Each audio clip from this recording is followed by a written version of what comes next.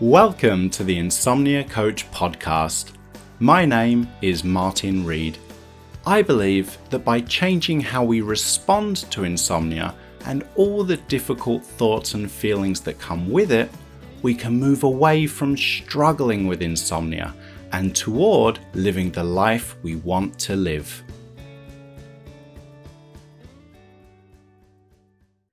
The content of this podcast is provided for informational and educational purposes only. It's not medical advice and is not intended to diagnose, treat, cure, or prevent any disease, disorder, or medical condition. It should never replace any advice given to you by your physician or any other licensed healthcare provider. Insomnia Coach LLC offers coaching services only and does not provide therapy, counseling, medical advice, or medical treatment. The statements and opinions expressed by guests are their own and are not necessarily endorsed by Insomnia Coach LLC. All content is provided as is and without warranties, either express or implied. Leah's insomnia showed up around puberty and was a consistent presence throughout her teenage years. As an adult, Leah found that insomnia would often come and go in response to the stress and anxiety that comes with being a human being, until it showed up and stuck around for several weeks. When that happened, Leah found it harder to be the person she wanted to be and live the life she wanted to live. Sleeping pills no longer seemed to be the solution, and she found herself really struggling. Like most people who struggle with chronic insomnia, Leah felt stuck. And that was because so many of the things she did to try to fix her sleep and deal with all the difficult thoughts and feelings that come with insomnia just weren't working. They weren't getting her where she wanted to be. The more she tried, the more difficult it all became. So Leah decided to pursue a different approach. She moved away from trying to control sleep. She stopped chasing after sleep. She stopped putting pressure on herself to make sleep happen. She would remind herself that her body knew how to sleep, and so it was pointless to put effort into sleep. Leah also worked on detaching herself from her thoughts. With ongoing practice, she was able to become more of an observer of her thoughts and remain more present when they swept in and tried to push her around. Leah also realized that cancelling plans and staying home after difficult nights didn't make things any better. So she committed to going about each day independently of sleep, and she started to notice that even when she felt exhausted, she could still do things that mattered, and she could still focus on things other than sleep, even if only for a moment. Leah found that by committing to actions that kept her moving toward the life she wanted to live, she was able to start freeing herself from all the mental chatter she was experiencing. Leah's life is no longer controlled by how she sleeps or by the thoughts her mind generates. Sleep now feels more natural, and all the energy that was once consumed by an ongoing struggle with insomnia is now being used to do more of the things that matter to her. Things that help Leah live the life she wants to live, independently of sleep. A full transcript of this podcast and an accompanying video can be found at insomniacoach.com/podcast. Okay, so Leah, thank you so much for taking the time out of your day to come onto the podcast. I'm excited to be here. It's nice to be on the other side of it. Yeah, you're not the first person to say that. You know, if someone finds the podcast and then one day they're a guest themselves, and I think that's the ultimate success story. So let's get started talking about your experience and your story. Can you tell us about when your sleep problems first began and what you think may have caused those initial issues with sleep? I first started having insomnia issues in puberty. I was probably 12 or 13, where I would toss and turn until the wee hours of the morning and be so upset and anxious that I would wake up my dad, and he would walk me back to my bedroom, and his mantra always was, even if you're not sleeping, your body is resting. That was his mantra, and it was pretty much a consistent issue all through my teenage years, and then kind of cycling in and out of it as an adult, definitely impacted by stress and anxiety and just kind of the goings-ons in life. So it's not an everyday thing, but it's definitely been a struggle on and off since I was about 12. And what I learned from you, Martin, is that some people are just predisposed to it. I don't think it was any one given thing when I was 12 years old or 13, but when I learned that from working with you, it really helped. Like, this is just kind of how I'm wired, and I've got to kind of learn to live with it. Yeah. So what prompted you to start working with me, or to decide, like, I need to take action? Because it sounds like you experienced lots of kind of periods of insomnia throughout your whole life. Were you going through like a particularly difficult patch? What was that motivation to try something different? I was going through what I would call an acute patch, in that it wasn't just 1 or 2 nights, but weeks of insomnia, and my functionality was severely diminished. I wasn't able to think at work. My emotional threshold was incredibly low. I was really, really struggling. I was all consumed every day with, am I going to sleep? Am I going to sleep? And I knew that just popping sleeping pills, and I've tried a million different varieties over the counter and prescribed, didn't necessarily guarantee a night's sleep. And I knew I needed a different approach. And that is when I found your podcast and then checked out your website. It was just several weeks of just pure misery. Yeah. So what was sleep like for you at that time? Was it just every night just kind of different, just lousy? Or was it, I'm always having difficulty falling asleep, or I'm always having difficulty staying asleep, waking, finding it hard to fall back to sleep? Like, what was the difficulty? The difficulty was it was taking me hours and hours and hours to fall asleep, if I fell asleep at all. Sometimes I experience the waking up in the middle of the night insomnia after falling asleep pretty easily, but it doesn't trigger the anxiety and kind of the train of negative thinking that just tossing and turning for 5-6 hours and then obsessively checking the clock, which I don't do anymore, which is really helpful. So that was that acute episode, just either getting 1 to 2 hours or no sleep for weeks on end. That's what led me to you. Yeah. So since you had such a long history with insomnia, lots of experience with it, I'm guessing that over the years, lots of different things that you tried. You already mentioned that you tried the medication route, sometimes helpful, sometimes not. Maybe over the long term wasn't proving to have the effect that you wanted. What other kind of things had you tried in a bid to kind of fix things and to put this insomnia behind you?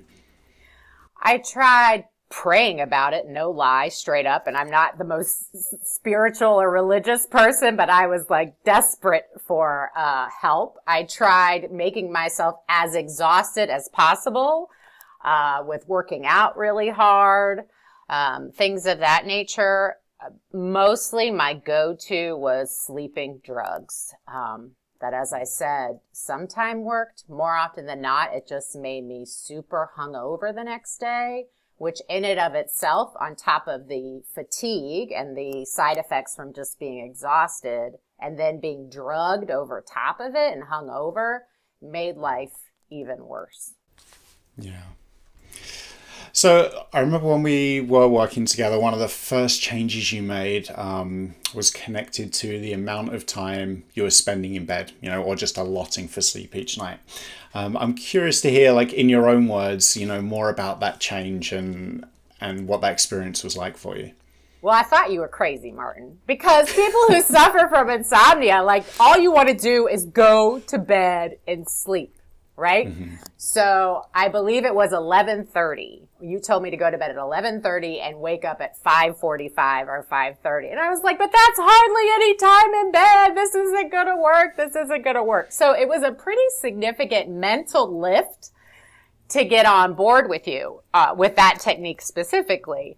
But I was so desperate because obviously my other attempts at trying to alleviate this chronic problem weren't working. So I was like, okay. So my whole family would go to bed. My wife would go to bed. My kids in bed. And there I am on the couch, 10:30, 11. And by the time I did go to bed, my eyes were like so heavy.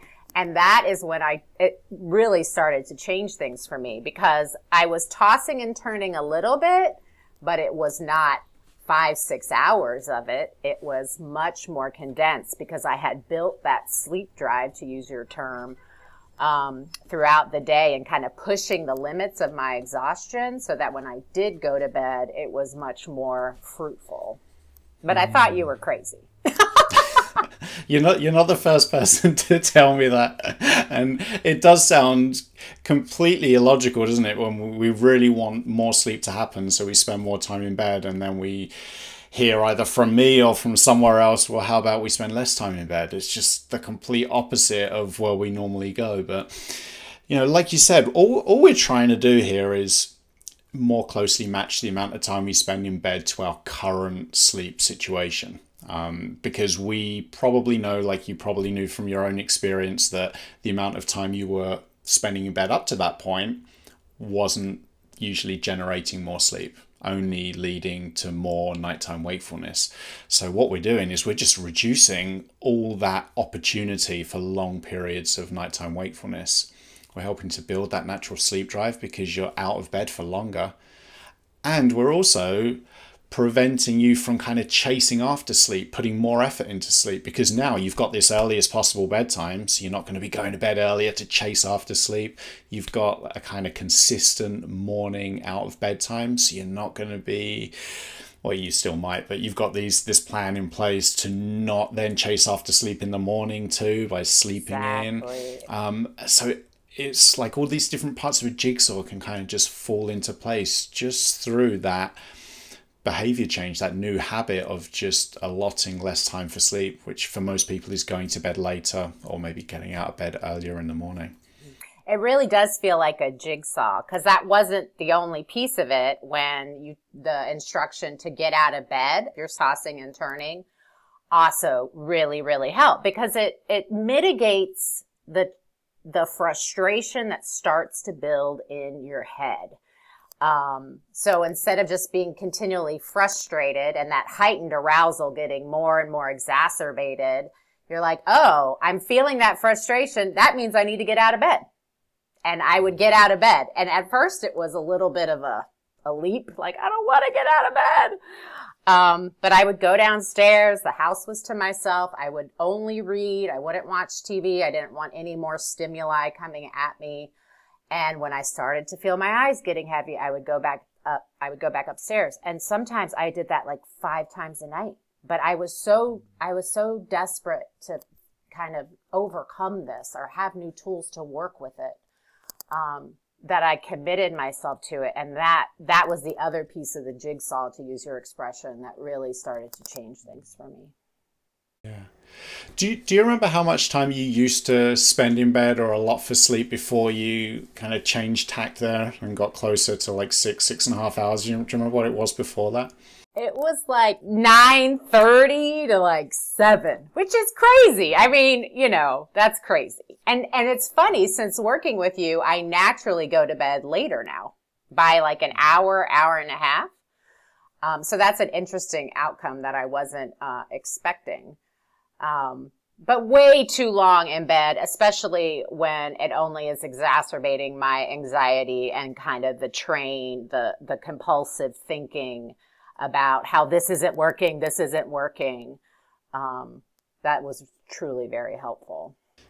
Yeah, so that was a very big change for you to make, and like you just touched upon, you thought I was crazy, your mind's generating all these thoughts and feelings like, this makes no sense, how's this ever going to work, this is going to be a disaster, but you did it anyway. And I'm curious, how were you able to just commit to making that change when probably almost every sinew in your body was like, this makes no sense. How is this going to work? I'm going to be depriving myself of all these hours, opportunity for sleep. How did you go about just making that change regardless? I think what helped me is listening to your podcast and listening to other people's experience with implementing these same techniques and how fruitful they were, reading the testimonials of people that have worked with you on your website. Like, it gave me the inspiration and helped me dig in. And once again, I was really looking for answers that were sustainable, that I could take with me anywhere I go, that was not about sleep medication, because it consistently disappointed. It just kind of doesn't work. So I think, and the support group helped as well. Just providing that inspiration that really was like, I'm going to work this to the fullest extent possible, because I really wanted some sustainable answers. Another technique that you touched upon earlier was, that process of getting out of bed. So I think there's a few different ways people can implement them. Some people find it helpful one way, other people another way. Some people like to kind of estimate chunks of time, 15 minutes, 20 minutes, half an hour, and then use that as a cue to just get out of bed and do something else. For other people, it's just like, it's okay for me to be awake in bed for as long as that feels comfortable. As soon as it starts to feel really unpleasant, I'm just going to do something more appealing instead, because I can't control sleep. Can't control how I think or how I feel, but I can control what I do. So if being in bed doesn't feel good, I'm tossing and turning, struggling, I'll just do something that makes that time that I'm already spending awake anyway more pleasant. And it sounds like that was something that you found helpful. Did you find it helpful like right at the start? A lot of people tend to find that it's a bit of a drag. Oh, it's a drag. They have to get through that mental process of, again, how am I going to sleep if I get out of bed or do something active during the night? But that's not our goal. Our goal is just to make that wakefulness more pleasant so that we're not fighting trying to make sleep happen. I'm just curious to hear a bit more about your experience with that and when maybe you felt that it was proving to be helpful. Yeah, it was hard because your body is telling you to lay there. But what I learned is that the longer I toss and turn, the higher my anxiety goes, the higher my obsession with falling asleep goes, knowing full well that when I get to that, super duper heightened sense of super arousal, that there's no way on God's green earth I'm going to fall asleep. So being able to reflect on kind of the connection between excessive tossing and turning, making my mental and emotional state worse, is actually working against me in terms of my ability to naturally fall asleep, recognizing that this is something I can't control and my body is meant to fall asleep. So making those connections and really helped me start to piece together how what I was doing was actually working against me. And that only reinforced my commitment to getting out of bed. And I was covering up every single clock in the house, which in and of itself is an amazing technique. You don't need to know what time it is. You don't need to know what time it is. It doesn't matter. And I'm truly on board with that now. But getting up and doing something a little bit more pleasurable, as you say, is so helpful because it starts to decrease the mental chatter. It starts to decrease the anxiety. And yeah, you might not want to be sitting on your couch at 3:00 in the morning, but you definitely do not want to be tossing and turning in bed, obsessing about sleeping either. Yeah. And I think that's the comparison, right? It's like we don't want to be on the couch at night, but we don't want to be tossing and turning either. So we kind of just choose the better option. So what's most appealing to me at the current time? So I'm lying in bed tossing and turning. I've got a choice. I can stay here tossing and turning, hope the sleep comes. Doesn't sound pleasant. or I can get out of bed and do something else instead. That probably doesn't sound pleasant either, but maybe that's a little bit more of an appealing option. If it's not more appealing to do something else, then by all means, just stay in bed, right? We're just looking to give ourselves the opportunity to make that wakefulness more pleasant. That's really all it comes down to, because that's the only thing we can control. Mm-hmm.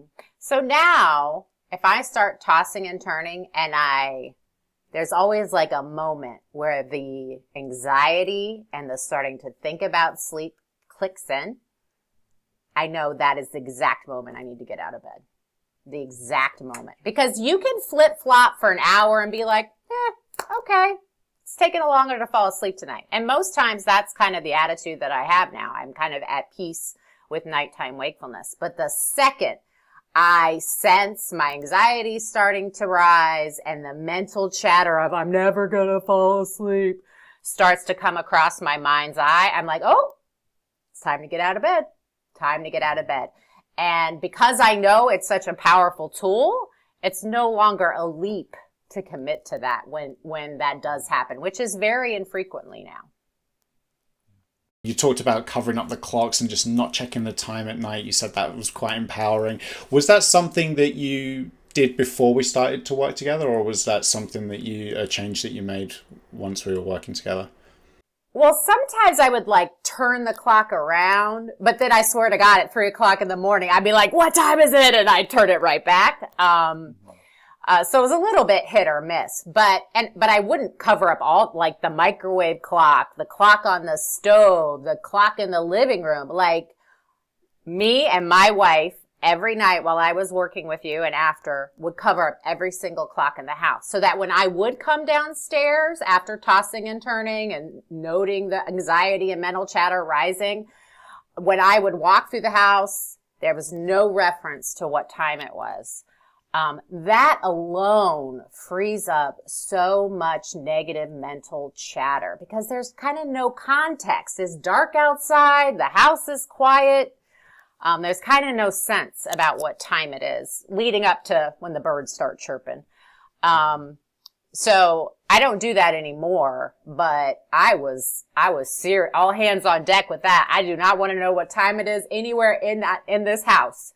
And stay committed to that for a long time. Did you find that was an easy change to make? And I asked that because I've had clients who say, I just cannot make that change. I just can't imagine what it would be like not to know the time during the night. And for lots of people, it can be a really hard change. And they feel like it's going to lead to more mental chatter because now my brain's going to be like, but what time is it? And now my brain's just going to be fixated on wondering what the time is. I'm just curious if that was something you experienced or you were just like, no, I'm not going to check. It was liberating. The hardest thing was the going to bed later and the getting out of bed. But I just committed to it. And then, we adapt easily, I think, after a while. Humans do. So then I was like, oh, this is what I do. But covering up the clocks was liberating. I did not struggle with that at all. Well, you really went all in there, like looking for every single clock, right? And just covering it all up. Oh, I wasn't playing, Martin. I wasn't playing. You weren't. And, people listening to this, some people might think, yeah, I can get behind that. I'm going to go like every night now. I'm going to cover everything up. Other people might be like, no, that sounds like too much. And, I don't think it matters. I think it comes down to the intent, right? If we're actively seeking out the time at night, that might not be a helpful behavior because it just leads to what I call those mental gymnastics. Now your brain is thinking, all right, how much sleep have I got? Or how long have I been awake? How much time do I have left before my alarm goes off? All that stuff, all because we've checked the time. And that's the usual outcome in my experience of checking the time during the night. The best outcome is probably neutral, just has no effect on us. There's no positive outcome. Yeah, I'm inclined to agree. And so I just think that's just one of these small changes we can make that for some people can sound a bit scary, but can be worth experimenting with, just not checking the time, not seeking out the time. You don't have to necessarily black every single source of the time out. If you think that's helpful, go for it. If not, if that sounds like a bit too much work, it's just intent, it's just that seeking out the time. Let's not seek out the time. Maybe let's just put our alarm clock or our phone on the other side of the room so we're not tempted to reach out for it.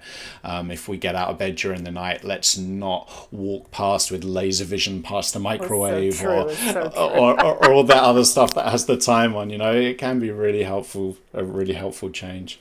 I think the other thing I learned is that, the nights that you're getting 4 hours of sleep, or 3 or 2 or 30 minutes, I had nights like that, or 0. And then weighing in on how you're feeling the next day, you really start to see the impacts of what we say is awful, categorically awful when you have insomnia. How I felt after 4 hours of sleep versus having no sleep are vastly different. And because of now I have that awareness about how I feel emotionally and physically and how I can think at my job and perform on what people would categorically say is an awful night's sleep, having an appreciation of the nuance of what nighttime wakefulness is and how much sleep you're getting is, I think really helps you detach from the need to know the time. Because if you have 5 hours left to sleep, I feel pretty good after a 5-hour night of sleep now. You know what I mean? So I think it helped me detach from the desire to know the time because I have a greater appreciation for the impacts of sleep on me or the impacts of wakefulness at night on me, and appreciate how I really do feel okay somewhat and can function and experience joy and live my values, as you say, on what people would deem as not enough sleep. So it helped disconnect the desire to know the time. Yeah, and that's a great point, because a clock doesn't know when we're sleepy. A clock doesn't know when we've had enough sleep. A clock doesn't know anything. All the clock knows is the time. And the fact of the matter is, we can't really do anything in the middle of the night with that additional information. Oh, it's 2 a.m. What can we do with that? There's nothing we can do with that. So why put ourselves through that? We're kind of just setting ourselves up for more of the gymnastics, more of the difficult thoughts and the feelings, more of the sleep efforts, perhaps. If we just eliminate that as one piece of the jigsaw, of insomnia, frees us up, to maybe just do something more pleasant instead at night. Definitely. Rather than just watching that clock ticking endlessly all night long. I strongly encourage that technique alone. It was really, really helpful. So something else, that I remember we were discussing when we all were working together that's related to that sleep drive, the idea that the longer we spend awake, the more we build sleep drive, and therefore the more likely sleep is going to happen, was the daytime naps. And it's something that a lot of people with insomnia, struggle with. We either nap, get some sleep during the day, but then set ourselves up for some sleep disruption at night because of that lowered sleep drive. Or we try and nap during the day, then maybe find we can't nap, and then leads to more worry about our ability to sleep. And I remember that you were taking some daytime naps. I think you were quite successful at those daytime naps as well, but that was something I would pass out cold. Yeah, but that was something that you wanted to kind of move away from. I'm just curious to hear about your experience with that and the process of moving away from maybe like a reliance or having the naps as like a set part of your daily routine. That was hard to give up because I'm a great napper, which is ironic, right? Like it's still sleep, but because it's happening in the middle of the day, it's easier. That makes no sense. So that was hard to give up. I did carve out times just to kind of be still, do some meditation, maybe do some stretching, something that was kind of disconnected from my day to day to have like a built-in reprieve, during the time that I would traditionally nap. But I will tell you that those days when I was like getting no sleep the night before, I was like, I just want a nap. And I would hear your accent in my head, like, don't do it. Don't do the nap. And I think I cheated a couple days. I'm not going to lie.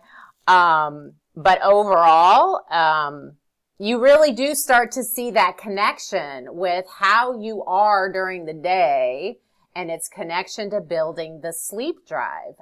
It's, like the advice to commit to your day no matter what.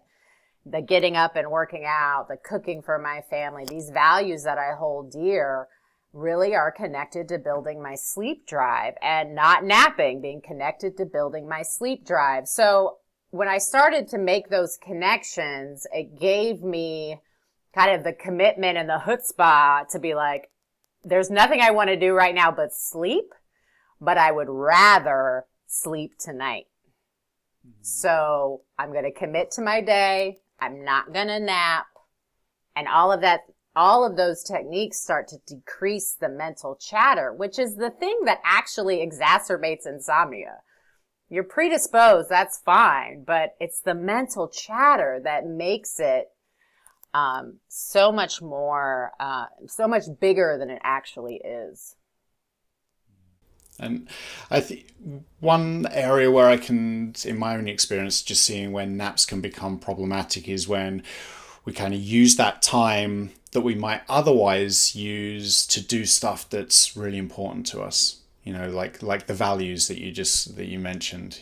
So we might, regardless of whether those naps are successful or not, we might kind of block out that hour in our day that we might be able to spend doing things that are really important to us, that move us towards the kind of life we want to live. But because we're so kind of desperate maybe to catch up on sleep or to chase after sleep, we kind of substitute that time to kind of lie down, either try and sleep or to sleep.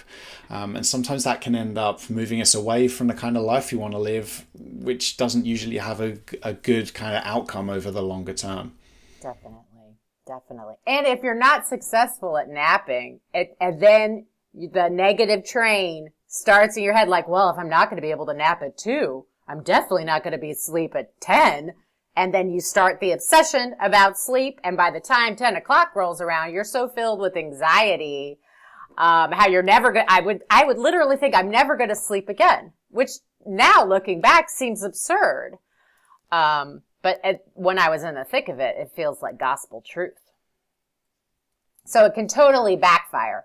The napping and not being able to sleep while you're napping can totally backfire and make the nighttime desire to sleep all the more difficult to attain. And I'm keen to talk about, all those thoughts and those feelings and all the emotions that come with insomnia, because they can be a really big, maybe even the number one source of struggle, and like every human being, you yourself, you found that your mind, just as you touched upon, it would wander away from the present, just like it loves to do. It either looks back on previous nights or previous days, thinks about what the next night might be like or what the next day might be like. And of course, this can make the days more difficult because we've got a mind that just seems like it just doesn't want to focus. It wants to worry, it wants to ruminate. And the same thing for night times as well. It wants to worry and ruminate. And that doesn't feel good, right? And so we kind of end up putting pressure on ourselves to sleep so they go away, or we put pressure on ourselves to try and fight, to try and get rid of all those difficult thoughts and feelings. And all of these things tend to make sleep more difficult, tend to make those thoughts, feelings, and emotions more powerful. I'm curious to hear how you changed your relationship with your mind, how you managed to bring it back when it would wander away, and, how you changed your relationship with all the difficult thoughts and those feelings that come with insomnia. So that has been the biggest hurdle to overcome. So all those tools and tricks and techniques you taught me were so helpful. But the thing that has really spoken to kind of my long-term success is that, and I swear, and this sounds so trite almost, your mantra that your body knows how to sleep totally started switching it up for me. Firstly, I never thought of it in that way, ever. When I would talk to my doctor about my insomnia and be struggling and she's just tossing medication at me, those words were never spoken. Nothing like that was ever said to me. And it seems so intuitive now, but it really blew my mind. So I literally used it as my mantra. Your body knows how to sleep. Your body knows how to sleep. Your body's meant to sleep. Your body knows how to sleep. So I would start, when I would have the thought pop up into my mind's eye, you're never going to sleep again, which was consistent. And I've heard other people voice this on your podcast. I immediately went to the thought, my body knows how to sleep. To the point now, and it was a discipline to conjure it up. It's a mantra. You have to be intentional about it. But now, like last night, I had kind of an night sleeping. It took me a while to fall asleep, and I started to have some negative thoughts, and immediately I had your body knows how to sleep. And I'm like, oh, right. And it immediately brought me into the moment. And you gave me some other kind of mindfulness techniques about how to kind of drop into your physical body. So you're kind of shutting off your mind. You're like, let me feel my toes and my ankles and move all the way up, and kind of check in with how my body is feeling and kind of move through, that kind of meditation, if you will. Those two things really helped me get out of my head. And now that the mantra is so ingrained in me, that it's almost like I have created a new channel in my brain, that now my thoughts are, of course my body knows how to sleep. I know how to sleep. I'm going to fall asleep naturally. Has really helped make the radio of insomnia dissipate quite dramatically. Yeah. I think, now correct me if I'm wrong, I'm just curious to hear your thoughts on this. Why you feel that just reminding yourself that, my body knows how to sleep seems to be helpful. Do you think it's maybe because it helps you just remember or identify the fact that you don't have to put effort into sleep, because after all, your body knows. You're reminding yourself that your body knows how to sleep. Therefore, I don't need to be involved in the process. I can kind of untangle myself from all that effort. So, insomniacs, myself included, we put a ton of effort into falling asleep, right? You're like, okay, I'm not going to do blue screens. I'm going to make sure there's no light in my room. I'm going to go to bed early. I'm going to cover myself in lavender oil. Whatever it is, there's so much effort into controlling sleep. And I too was trying to control sleep. But that preoccupation with trying to control sleep makes sleep more elusive. So you're actually working against yourself. So that mantra, your body knows how to sleep, really flipped that on its head, that it kind of took the pressure off. And yes, you still want to sleep. I still feel that way. And I feel for everybody listening to this podcast. You just want to sleep. You don't want to be awake. You need it, right? You need it for so many different, reasons. But taking that pressure off, that helped relieve that chatter. There's absolutely nothing I can do aside, don't drink a giant thing of coffee at 9:00 at night. There are things you could do that will promote sleep or detract from sleep, but the sense of I'm able to control this natural processing, that mantra helped me release that belief. And that belief I didn't know was deeply entrenched in me, that I kind of am responsible for this, so to speak. It helped me take that pressure off my mind and my emotional health. This is not something I can control. Sleep doesn't do well being micromanaged, just as ourselves as human beings don't respond well to being micromanaged. Amen, brother. Right? And, Amen. I remember one of my first jobs when I was a teenager, it was working at a travel agency, and I would have to pack up all their brochures, all the holiday brochures advertising the resorts. But after they got printed, there was always new inserts that had to go on, new properties that had to go in, certain things that had to be photocopied, they had to be packaged all in a certain way. So I'd do my training. They'd say, okay, this is how you do it. Seemed pretty straightforward to me. Just leave me to go about it and I'll just get it done.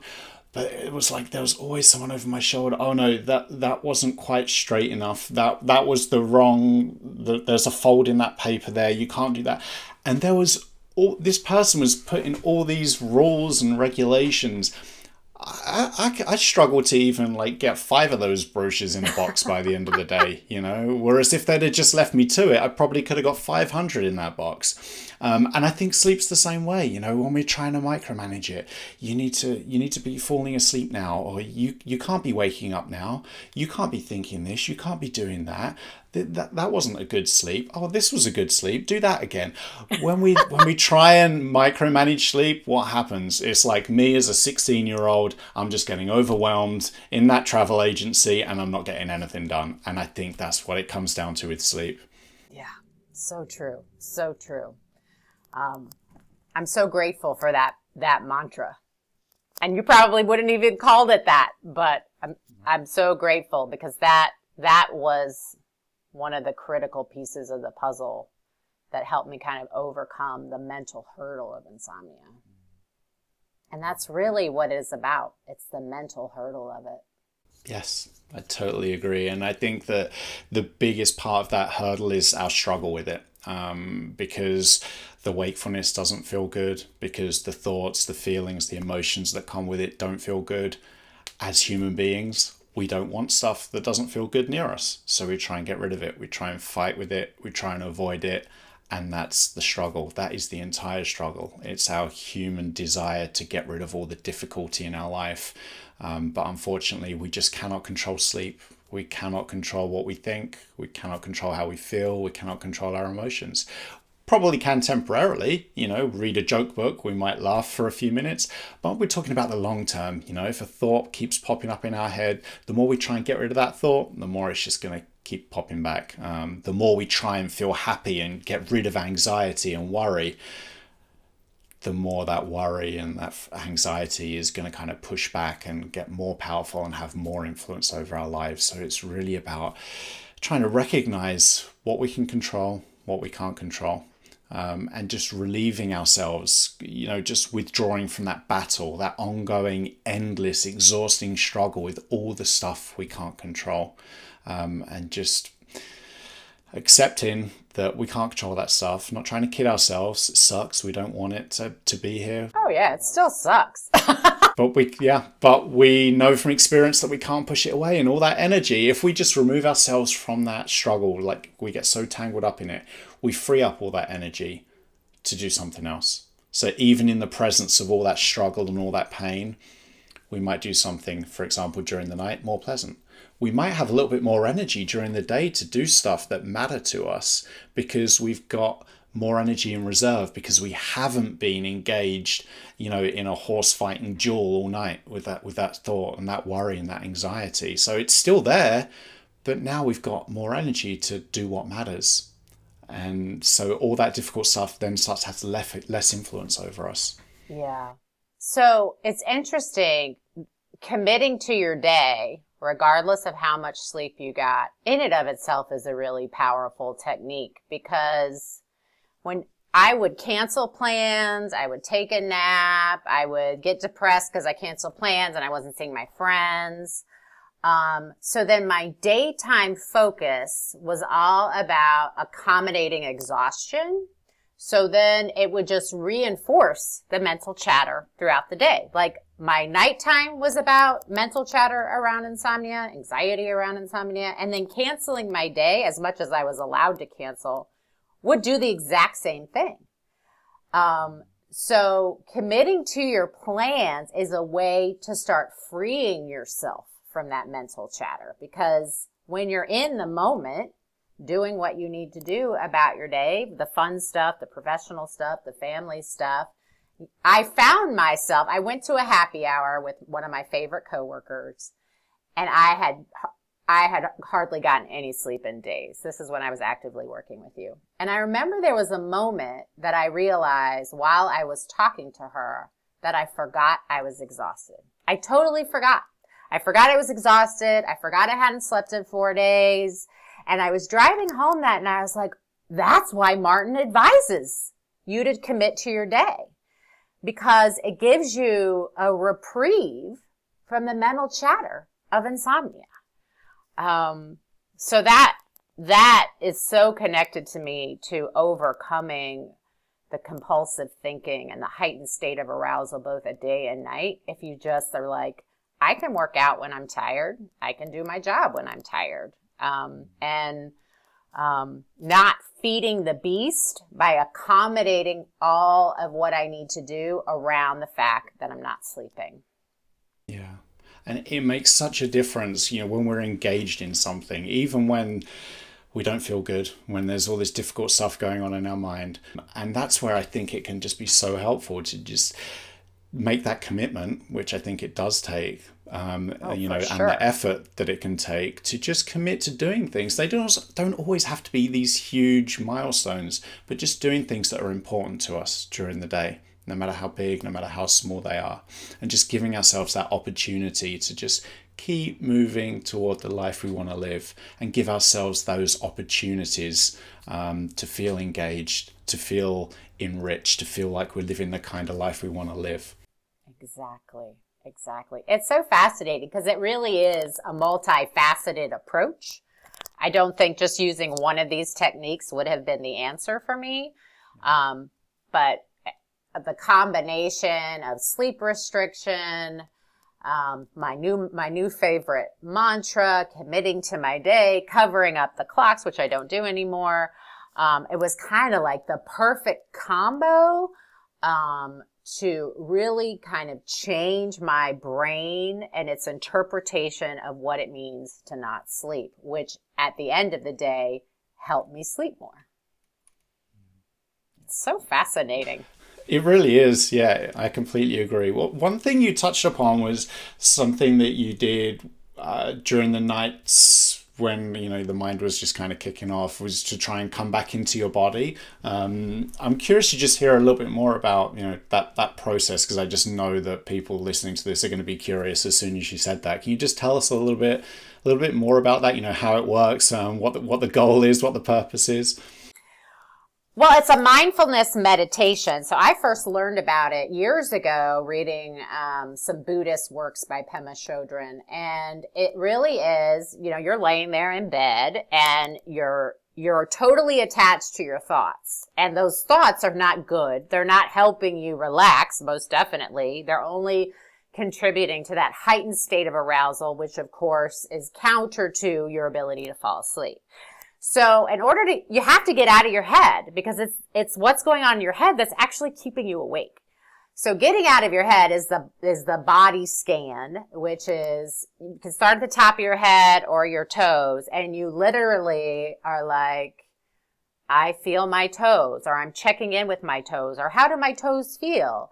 And then how do my arches feel? How do my heels feel? And you don't broad stroke it. You move up your body meticulously. My calves, the back of my knees, my thighs, my hips. You go through all the pieces and parts, getting up to the top of your head. And it should take some time if you really break down every kind of piece and part of your body. Just checking in. How do I feel? How do I feel? Because, of course, the back of your heels likely feel just fine. Right? It's the head that is causing you the angst. So it provides you the space between what you're compulsively thinking about and what's actually going on in your body. So that's one technique. There's some other techniques that I have found helpful where you picture your thoughts as clouds, and your peace and equanimity is a blank blue sky. So when you have a cloud pass your mind's eye, a thought pass your mind's eye that's, I'm never going to sleep tonight, you say, oh, that's a fear cloud. And you start to disassociate who you really are from the thoughts that you generate. And I found the body scan and kind of the cloud, blue sky metaphor meditation to be really helpful, to help me start to disassociate this compulsive thinking from what was actually happening in the moment. And what was actually happening in the moment is I, Leah, am laying in bed. My body is laying in bed. My head is on a pillow. all the stuff going on in my head is not reality. It is not what's really going on. It's just compulsive thinking. So, and there's a million other types out there, but it starts to create that separation between compulsive thinking and what the moment is actually presenting. And that exercise and that awareness can be truly beneficial to all aspects of your life. Like, this is the only moment we have. There's no future. There's no past. There's no like predicting my night's sleep tonight based on 2 weeks of bad sleep, right? It's like, this is the only moment. So some of those mindfulness techniques I found very, very helpful. Yeah, and I think it's important to recognize too, just from your description there, that your goal is never to, control what your mind is doing, not to get rid of a thought or a feeling or an emotion. It's just to bring you present and to recognize thoughts for what they are. We're kind of the container of our thoughts. We're not the thoughts themselves. So when you're doing that muscle relaxation, there's all this stuff going on in your mind, but at the same time, there's still a body here that you have full control over and that you can bring your attention back to. At the same time, there's all these thoughts that are being generated by the mind. We can't control them, just like we can't control a cloud. A cloud might come along, it might sit over a head for a while. It might be a really dark, scary cloud. Eventually it'll move on, it might reform, might come back. But it's not about controlling our thoughts. It's just about changing our relationship with them. And it's not about trying to control sleep, I'm going to do this muscle relaxation tonight to make me fall back to sleep. I didn't fall back to sleep. It didn't work. We can kind of get a bit tripped up there, right?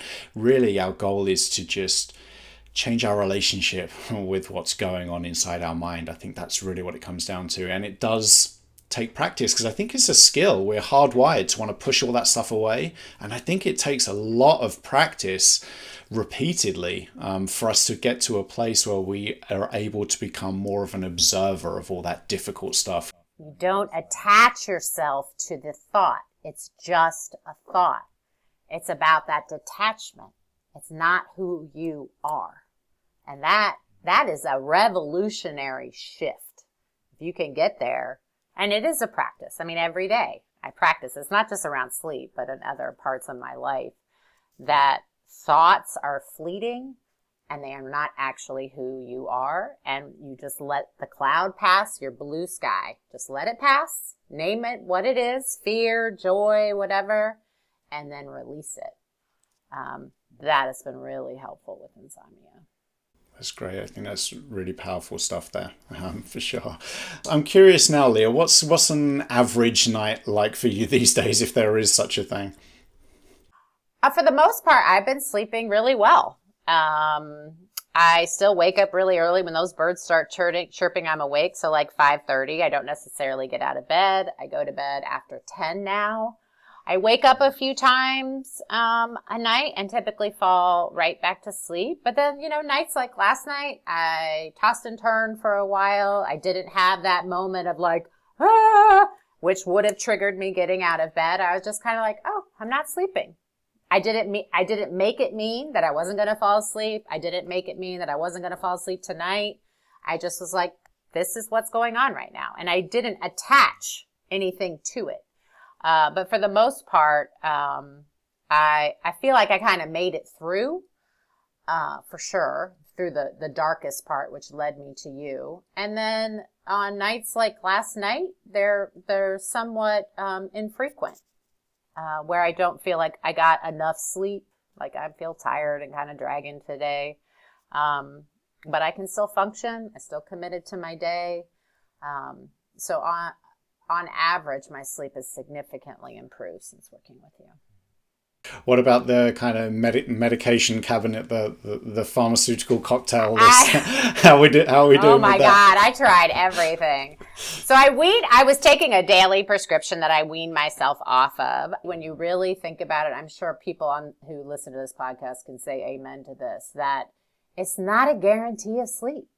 It is not. And the techniques I learned in working with you have been far more successful in helping me sleep than all of the medication I have taken in my entire life combined. Wow. That's amazing. And what about your days? Because I think it's easy to, at least people that don't ever have any experience with insomnia, to think that insomnia is a nighttime problem, a challenge that only exists at night. But it really does kind of make the days difficult too. So I'm curious to hear how your days are different now as well. I don't think about sleep. I don't think about sleep.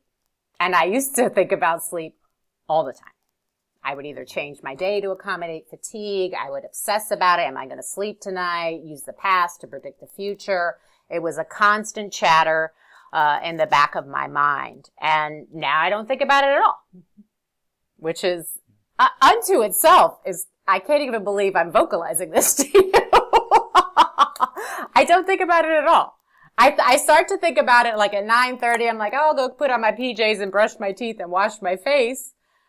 Just those normal protocols before you go to bed, but I don't think about it. So that in and of itself just sets you up for better sleep because you're not using all this energy, causing all this anxiety and hyper arousal and obsession that will only make sleeping that night more difficult. So, I'm free from that. I'm free from the kind of the daylight obsession about, am I going to sleep tonight? Tonight will unfold as tonight will unfold. So I'm definitely free from that. I'm curious to hear, because you had such a long history with insomnia. Once you started to make the changes that we've been talking about in this episode, how long that process took, do you feel like, from getting started, making new changes, exploring your relationship with your thoughts, implementing new behaviors around sleep? How long was that process from, insomnia is still this major issue in my life, to getting to that point where you feel like it's more in the rearview mirror, it's more behind you, it's far less influential over your life now? I'd say about 3 to 4 months. I mean, I started seeing improvements within that second week of doing sleep restriction, covering up the clocks, etc. But really feeling like kind of free from the shackles of it, so to speak, was about 3 to 4 months. I've just started to recently ask this because I think sometimes when we're only talking for about an hour, right, and it can become easy for people to listen and think, oh, okay, if I just do this, this, and this, within a couple of weeks, things will feel great again, or that's the kind of story I'm being told or sold on here. But that's definitely not the case. What it is about learning new techniques, right? Learning new skills, new ways of developing our relationship with what goes on in our mind. And it does take time. It does take time, and it does take commitment. And I think it takes commitment to all of the puzzle pieces. It's not going to be one singular thing necessarily that really helps people. It's committing to all of it. It's committing to all of it. And I think because I was so committed to all of it, is why, in hindsight, it seemed like it didn't take that long. 3 to 4 months really isn't that long of a period of time, especially when I think about my whole history of struggling with insomnia since I was 12, and I'm 46 now. 3 months is nothing. But it definitely does not happen overnight. It does require that commitment to, and just try all the techniques. Just go all in. There's nothing to lose, right? If you're already not sleeping, there's nothing to lose in trying all the techniques, even if you're fearful of trying them, even if you think they're going to be a giant pain or they're not going to be helpful. Once again, that's just a thought. We're just letting it pass our mind's eye. We're not attaching doubt to it. We're not going to attach our fear. We're not going to do any of that. I think that's really what it takes for these techniques to be successful for you. It's tough. It's tough. It's hard being exhausted all the time. It really is hard. So I have a lot of empathy for people who are still in active struggle with it. And it is important to recognize that it is hard and that it is a struggle and that it is difficult. It's so easy, listening to these success stories, these transformations, to think, this sounds so easy, but it's not. We're just talking about specific techniques which are easy to talk about, but the implementation is usually far from easy, and it can be difficult, and it takes a lot of practice, and it takes time and commitment and effort. It is a process. But you've seen this time and time again, Martin, that it works. It does work. I mean, how many people have you interviewed on this podcast? How many people go through your program, your free 2-week online course? I mean, the proof is out there that it works. So yeah, commitment and patience. It does take some time for you to kind of get through the forest to the promised land. Definitely. All right. Well, Leah, I'm really grateful for the time you've taken out your day to come on and just share all this fantastic information. You've shared some really good insights. I just know people are going to get a lot of, value from, whether that's motivation, hope, encouragement, empathy, all that good stuff that you've shared with us. But there is one question missing, which I ask every single guest. So I don't want you to be the odd one out. So I'm going to ask you one more question. And it's this. If someone with chronic insomnia is listening and they feel as though they've tried everything, they're beyond help, and they just can't do anything to improve their sleep, what would you tell them? I would advise them to work with you, whether it be the one-on-one that I did with you after the 2-week online free course. And I think the truth of the matter is, as someone who's struggled with this for so long, the techniques that you presented to me, no one has ever presented to me. So I think there are techniques out there that have not been tried that really can benefit you. And I think you have seen that people have been very successful using these techniques. And I know when you interact with your primary care doctor and you're getting your scripts of drugs, there's no conversation that I have had like I've had with you about sleep. And that was such a welcome reprieve from modern medicine not knowing what to do with insomniacs. So I know it can feel like you've tried everything. I probably would have said that before I talked to you, but I don't think that's probably true. I think there are some techniques that might be new to people to try, that I learned from working with you, that really have been the secret to my success. And without finding you, I don't think I would have ever learned about these techniques that make sense to me now and seem kind of intuitive now, but most definitely that wasn't the case a year ago. So being open to the fact that while it might feel like you've tried everything and have been unsuccessful, that there are actually new ways of thinking about this and working this issue that could give you some reprieve and to have some success. I feel like there are answers out there to help people get through these waters, because it is really tough. Well, that's great. I really appreciate that, and I appreciate your time coming on and sharing all your wisdom and your experience. So thank you again, Leah. It was great to see you and chat with you, Martin. Take care. Thanks for listening to the Insomnia Coach podcast. If you're ready to move away from struggling with insomnia and toward living the life you want to live, I would love to help. You can get started right now by enrolling in my online course, or you can book my phone coaching package. My online course runs for 6 weeks. It will help you make changes that can create better conditions for sleep. It will help you identify and get rid of any behaviors that might be making sleep more difficult, and it will help you respond to insomnia and all the difficult thoughts and feelings that come with it in a more workable way. You can work through the course in 2 ways. You can choose the self-coaching option and work through it by yourself with the support of an online forum that is available only to clients, or you can choose to add one-on-one email coaching and work through the course with me by your side. With the one-on-one coaching option, you get unlimited email access to me for 8 weeks, starting from the day you enroll. Anytime you have a question or concern, anytime you're unsure about anything, anytime you want to focus on the challenges you face or any difficulties that show up, you can email me and I will be there to coach and support you. With the phone coaching package, we start with a 1-hour call, voice only or video, your choice, and come up with an initial 2-week plan that will help you create better conditions for sleep and practice moving away from struggling with insomnia and all the difficult thoughts and feelings that come with it. You get unlimited email access to me for 2 weeks after the call and a half-hour follow-up call at the end of the 2 weeks. You can book the phone coaching package at insomniacoach.com/phone.